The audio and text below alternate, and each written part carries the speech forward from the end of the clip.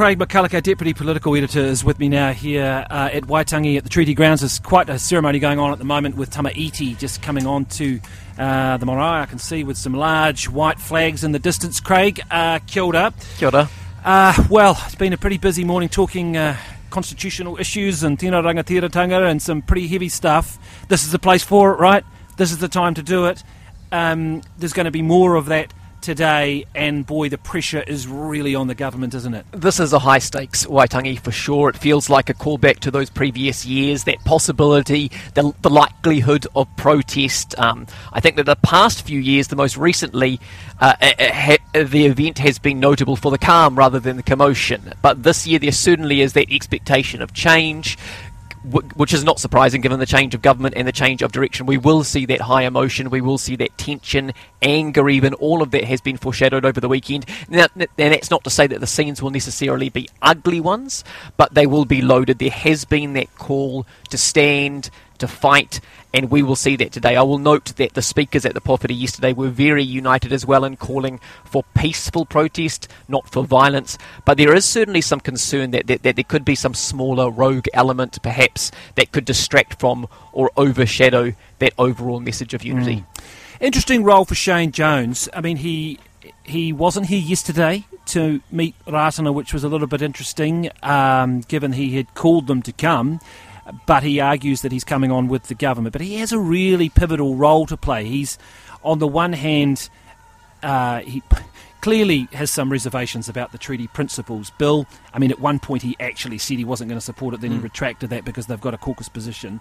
But on the other hand, he's got a role to play in terms of Māori customary rights that he was talking about this morning in tiratanga in that sphere. So, I mean, he seems to me looming as a very important figure.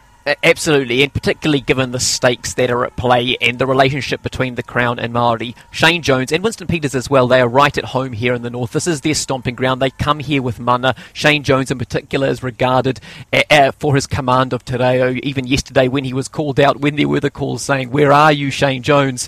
it was followed by, "We still love you. We still love you, Shane and Winston." So they come here with a lot more leeway than National and ACT. They have that advantage, and they will be, as you point out, key players, pivotal players in this coalition in terms of alleviating that tension and where this goes from here. Depending on where it lands and how they sell that message, New Zealand First could be key to potentially finding some sort of consensus. Yeah.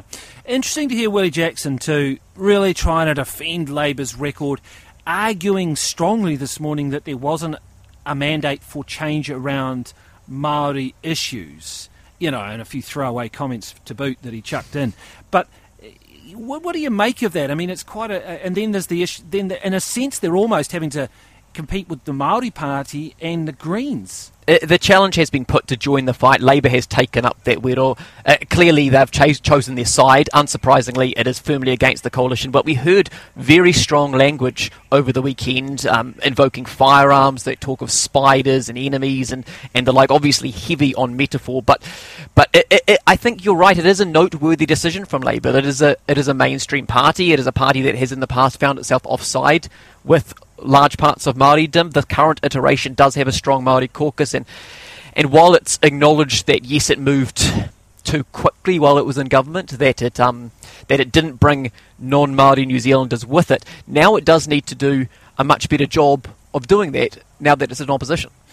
All right, let's look forward a little bit then today to what we might hear from the government. I mean, what can they offer here? They talk a lot about Māori economic development, trying to deal with disparities in many social areas for Māori and the work they can do there in devolution and those sort of areas. Probably going to hear more of that, do you think?